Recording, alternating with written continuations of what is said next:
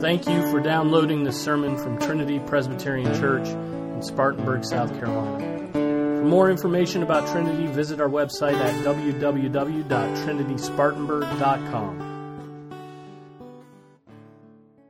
Let's stand for the reading of God's Word. We're opening up to the book of Zephaniah, and we'll pick up at chapter 2. And I will read the first 3 verses of Zephaniah chapter 2. This is the word of the Lord. It is eternally true. He who has ears to hear, let him hear. Gather yourselves together, yes, gather, O nation without shame. Before the decree takes effect, the day passes like the chaff.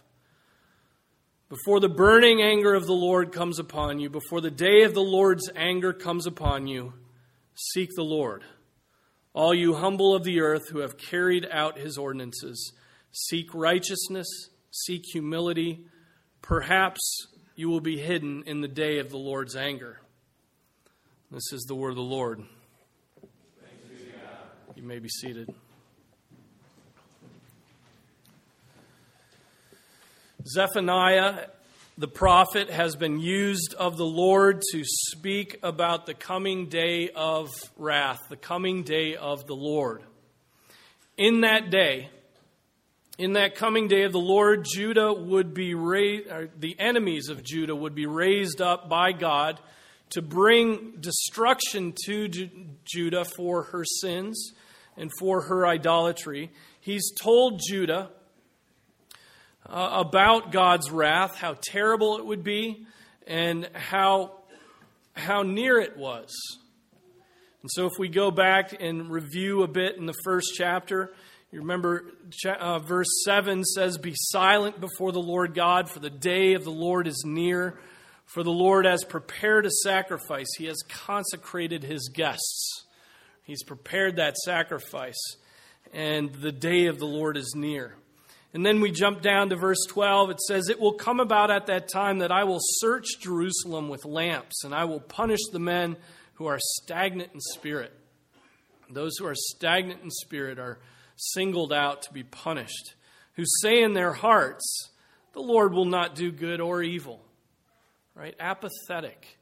They had turned away from the Lord to the point where they thought God would do nothing. God would do not good nor evil.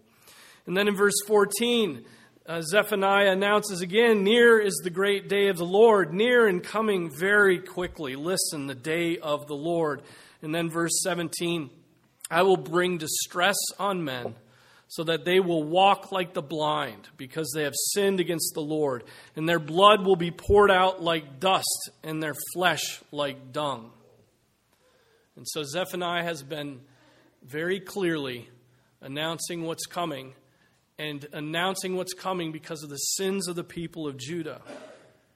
Now, in the rest of chapter 2, starting at verse 4 that we didn't read, we stopped just before that, he turns to rebuking all the nations around Judah as well. It's often what the prophets do. They rebuke the people of God, and then they rebuke those that are raised up by God to rebuke Judah. He rebukes those nations for their pride. And so that will happen here as well. But before he turns to rebuke the nation surrounding Judah, we have one final warning to Judah herself here at the beginning of chapter 2. So when disaster is coming, and you've been warned about it, what's the appropriate thing to do? What's the appropriate thing to do when disaster is coming, you've been warned? The appropriate thing to do is to spring into action the instant you've been warned, right? To spring into action before that disaster comes, to do what is necessary to either stop that disaster from afflicting you, or do what is necessary really to prepare for that and mitigate against the worst of it. This is what Zephaniah does in this section. Or what he commands, which culminates in an exhortation for the people to be humble. We'll get there in a moment. First, they're exhorted to gather together. It says in verse 1, "Gather yourselves together, yes, gather, O nation without shame." Why was the nation, why was Judah to gather together? The text doesn't say.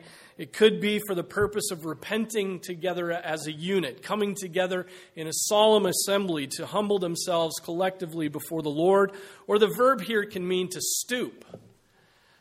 Stoop in such a way as to abase yourself, right? Humble yourselves. Or it can also mean make yourselves as stubble.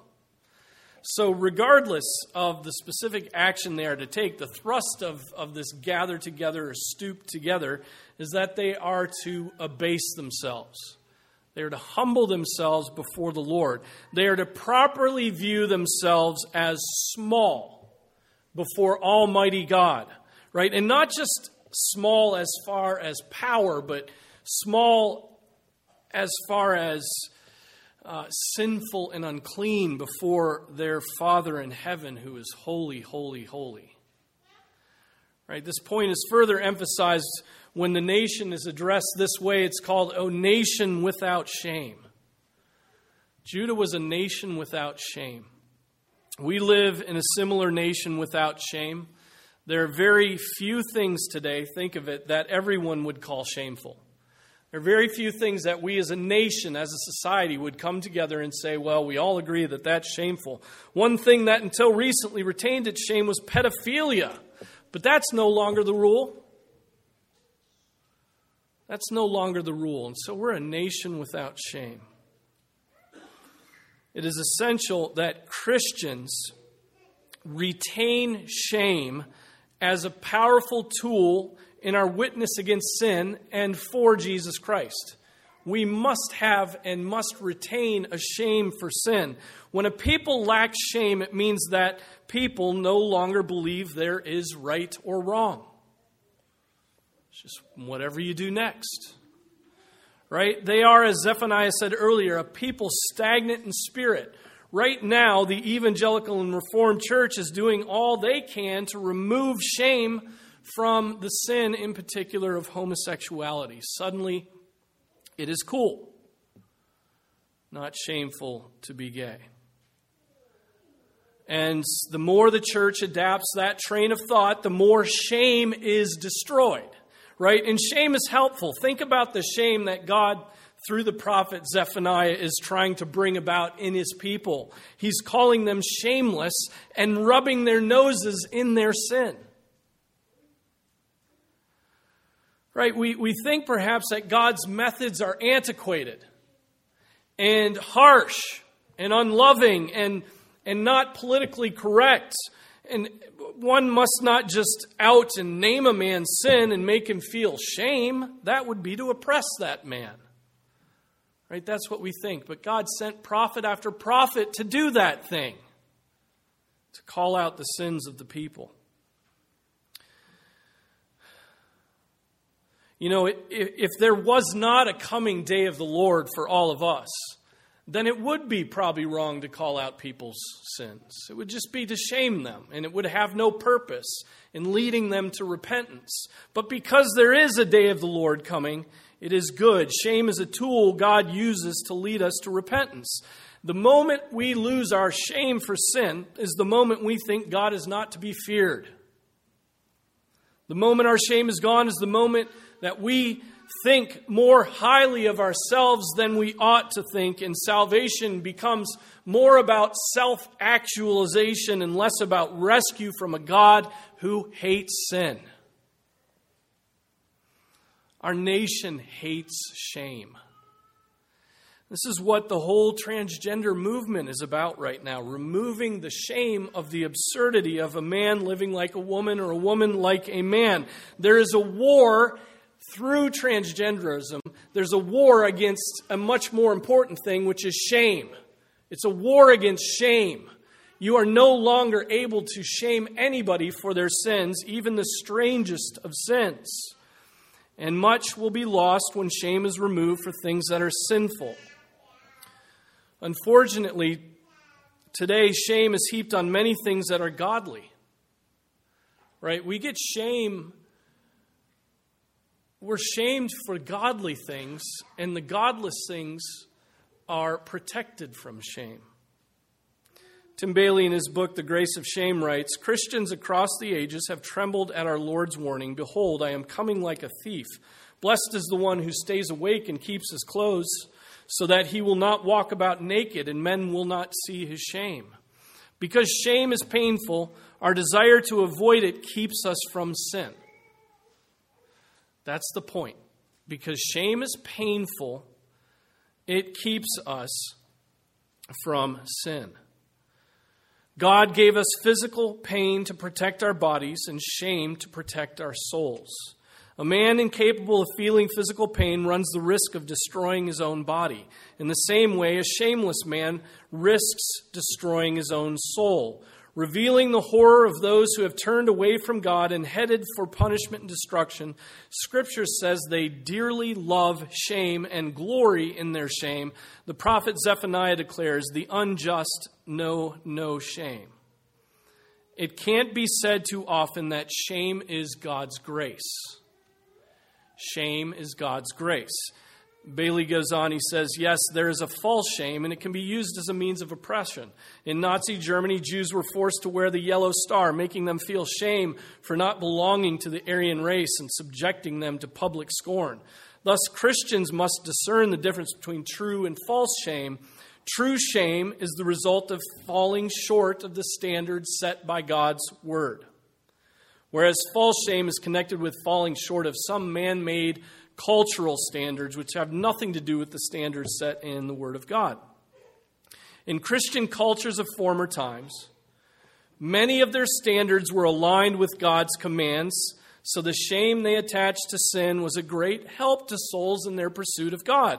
Now, though, Westerners have thrown out God's big laws, replacing them with innumerable petty laws that flow from man's prejudices and cater to his sinful desires. It's no surprise, then, that what people are shamed for today has changed and continues to change. Take climate change deniers, for instance. Also cigarette smokers and people who forget to fasten their seatbelts. Also people who drink soda pop. The poor souls who work with their hands for a living. And women who stay at home to mother their 8 or, heaven forbid, 9 children. Right? Those are the people who are shamed today. Right? Things that were not shameful yesterday are terribly shameful today, whereas things that were shameful yesterday are required by law today. Consider sex and exposed flesh, for instance. During the summer of 2016, news sites reported the French were outlawing burkinis. Right? What's a burkini, you ask? That's a good question. A burkini is a bathing robe that covers the arms and legs. An Australian woman invented it as a way for women to enjoy the beach without sacrificing modesty. Okay, Muslim women of France took to wearing them on the beach during the hot summer of 2016, and French officials responded by passing laws against this outbreak of modesty. French legislators banned burkinis, and soon the world was treated to pictures of armed and burly French gendarmerie. That's it. That's a French word. Police officers standing over mothers sunbathing on the beach. They measured the precise amount of flesh exposed by the matrons, and if it wasn't sufficient, the matrons received citations. Our point here is not to bemoan the loss of past cultural standards of decency, tragic though it is.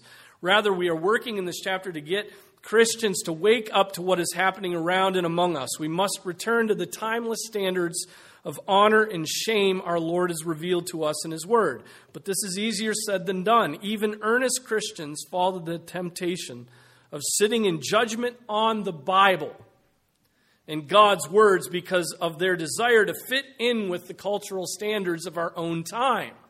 Right? We start feeling weird about what Scripture says rather than so that we can fit within a nation that is throwing off God's standards. So Judah was a nation without shame. The United States is a nation without shame. We will find it harder and harder, as did Judah, to prepare to face the coming judgment. A shameless people cares not one whit for their souls. Right? Shamelessness leads to carelessness and stagnancy of spirit.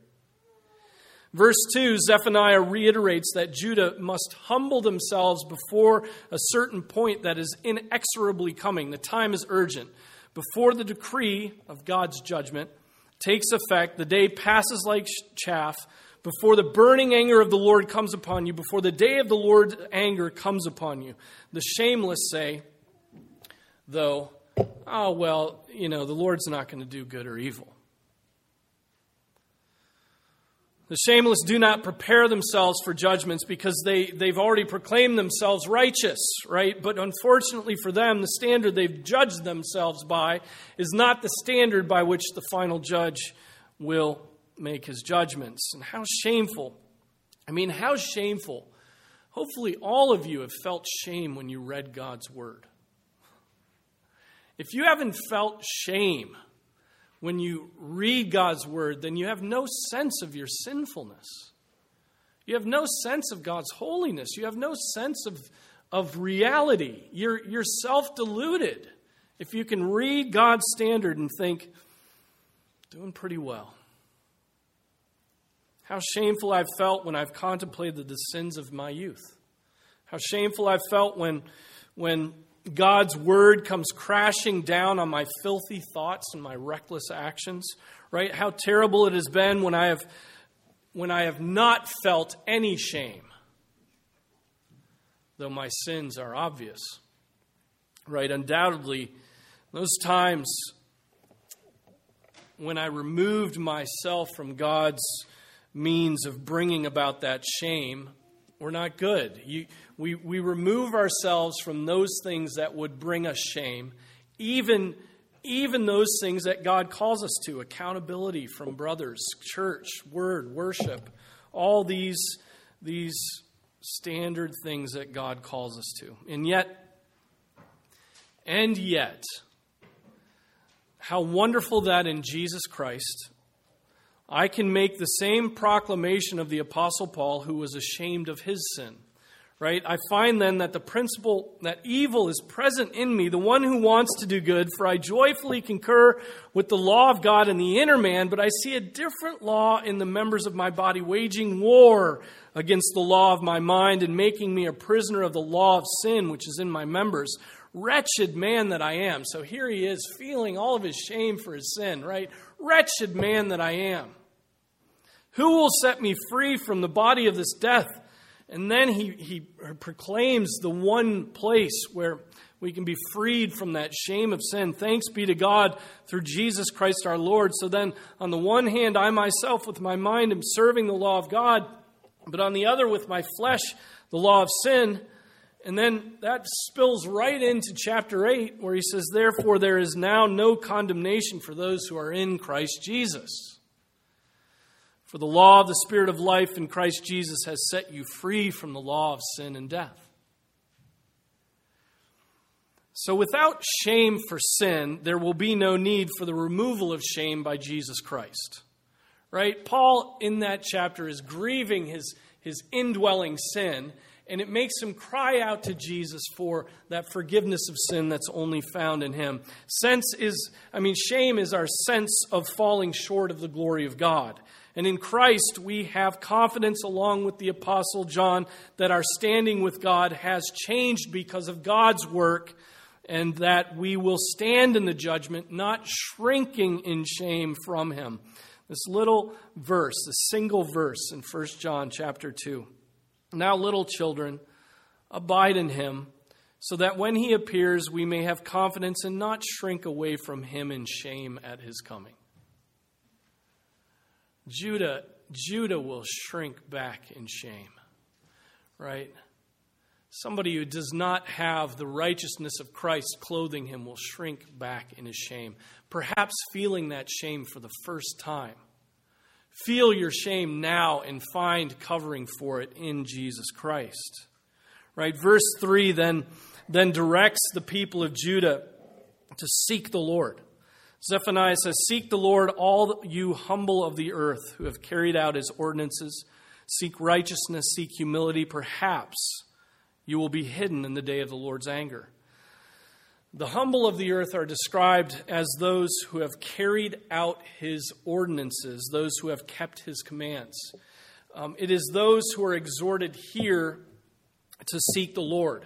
Calvin, in his commentary on this chapter, makes sure we know that God's chastisements and threatenings are to bring us to repentance. He says, God now exhorts the Jews to repentance and thus mitigates the severity of his former doctrine, provided their minds were teachable. We hence learn that God fulminates. Fulminates means to express intense protest against. So we hence learn that God fulminates in his word against men, that he may withhold his hand from them. Right? He screams at us. He pounds us. He fulminates at us by his word so that he can remove his hand from us when he sees us repent. Right? The more severe then God is when he chastises us and makes known our sins and sets before us his wrath, the more clearly he testifies how precious and dear to him is our salvation. For when he sees us rushing headlong, as it were, into ruin, he calls us back by threatenings and chastisements. Whenever then God condemns us by his word, let us know that he will be propitious to us. If touched with true repentance, we flee to his mercy. For to effect this is the design of all threatenings. That's the design of all threatenings. That's the design of all the threatenings of Scripture, is to lead us to repentance so that God might show how great his salvation is to us. And yet we all object as soft modern Americans to any sort of threatenings.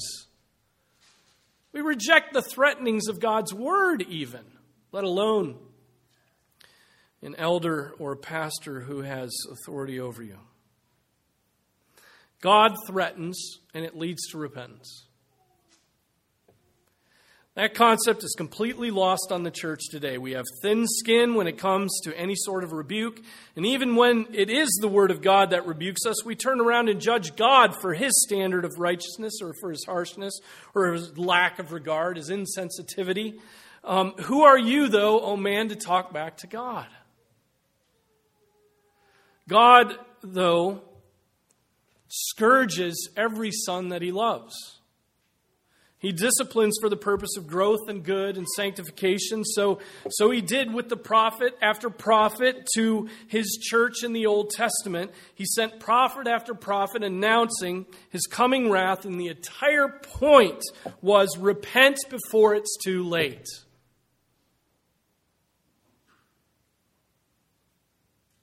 Have a proper sense of yourself.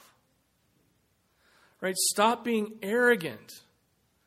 And trusting in your heritage or your idols or your view of God's laziness or his distance. Stop indulging your flesh. Instead, Zephaniah exhorts the people, seek righteousness, seek humility. Unrighteousness and arrogance God had enough of. How could the creature throw off the Creator without these two things, unrighteousness and arrogance? Instead, we must, if we know the living God, pursue righteousness, and that just means to pursue right living, to pursue holiness, and humility. I would say humility is holiness in attitude. It's proper perspective of self, right? Humility is very, very hard to find among people. Show me one humble man, and I'll show you 1,000 arrogant men, right? But we often get confused about what humility is today. The humble man is supposed to be the man, right? Today, the humble man is supposed to be the man who doubts himself, who doesn't hold any convictions too firmly, right? Just the humble man is a pushover. He's supposed to be the man who is willing to be trampled. The humble man is supposed to be shy and retiring. But these things have nothing to do with humility, right? Moses is described in Scripture as the most humble man who ever lived. I think, too, that Abraham was humble, and Samuel was humble, and David was humble. Rather than thinking of humility as being a man who lacks convictions, we ought to think of the humble man as the man who lacks convictions not based upon the Word of God. The humble man is the man who takes God at his word and lives accordingly. That's the humble man.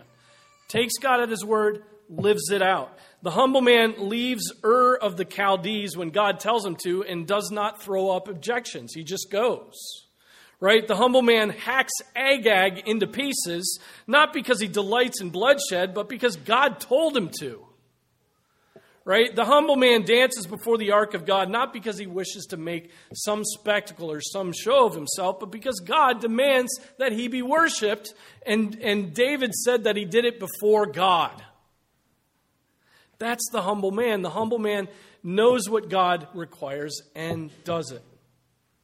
Right? The humble man thinks little of himself and much of God, and so his bread is to do the will of his Father in heaven. Jesus Christ is the very paradigm of humility. He did not regard even equality with God a thing to be held on to, a thing to be argued, right? But emptied himself and died, all because his Father told him to do that, right? That is humility. The arrogant man reads God's directions about the household, that the man is that, for example, that the man is the head of the wife and the wife is to submit to the husband. And he determines that Dr. Phil really has a better take on these things than God Almighty. That's the arrogant man, right? Choosing Dr. Phil over the commands of Almighty God, right?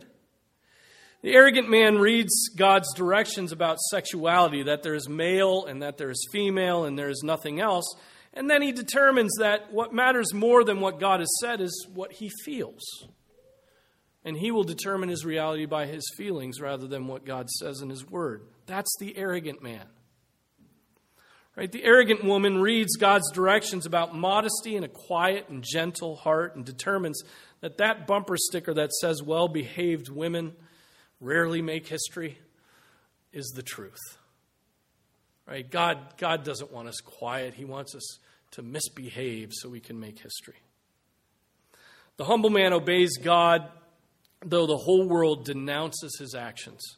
The humble man knows that he is created by God and therefore is not God and therefore must follow God no matter what. Isn't this the first thing God awakens us to when we are converted by the Holy Spirit? Has God awakened you to this? That we have been arrogant, that before we were converted, we lived an arrogant life, right? We lived as we desired, disregarding the God of heaven. Our conversion is the only hope for any real, true humility. But humility is intensely confrontational. Your humility will rebuke everybody around you that's arrogant. You will just go through constant conflict if you're humble. You will, because you'll just be obeying God and people will despise you for it. Right? The humble man spreads conviction everywhere he goes because he thinks little of himself and much of God. The arrogant thinks much of himself and little of God. And how do you distinguish them? The proof is in their obedience or lack of obedience. Zephaniah then ends this section with this provocative statement: seek righteousness, seek humility. Perhaps you will be hidden in the day of the Lord's anger. Perhaps. God, though angry, remember, is slow to anger and is abounding in loving kindness. Those who seek him will not be cast out. Submit yourself to him and learn what it means to be humble. Learn what it means to be righteous. Believe in his Son, Jesus Christ, and you will be hidden. Right? You will be hidden in the day of the Lord's anger. You will be hidden in the Lord Jesus Christ, hidden in Christ. And so you must, in order to avoid the anger of God, you must take refuge in God himself. You must draw near to him who is angry against sin in order to be saved from that anger. And the only way to approach a holy God is through the holiness of his Son, Jesus Christ. The sacrifice for our sins, the one who propitiated an angry God. And so if you have not taken refuge in Jesus Christ, take refuge in him today, because the day of the Lord is near. It's near. It's always near. Let's pray. Our Father, we pray that you would forgive our arrogant hearts. Forgive the arrogance that thinks that we know how to determine the course of our lives, that we know how we will be saved, that we know how we will live after death. And it's all outside of what you've said in your word and what you've said through your Son. So humble us, Father, by the working of your Spirit in us. I pray that we would truly be humble, that we would walk in a humble way, that we would always be willing to obey what you have said, come what may. Lord, we thank you for your Son, Jesus. We thank you for the covering, the clothing that he has given to us, those robes of righteousness. We have sought you, and Father, we need your righteousness. And we pray this in Jesus' name. Amen.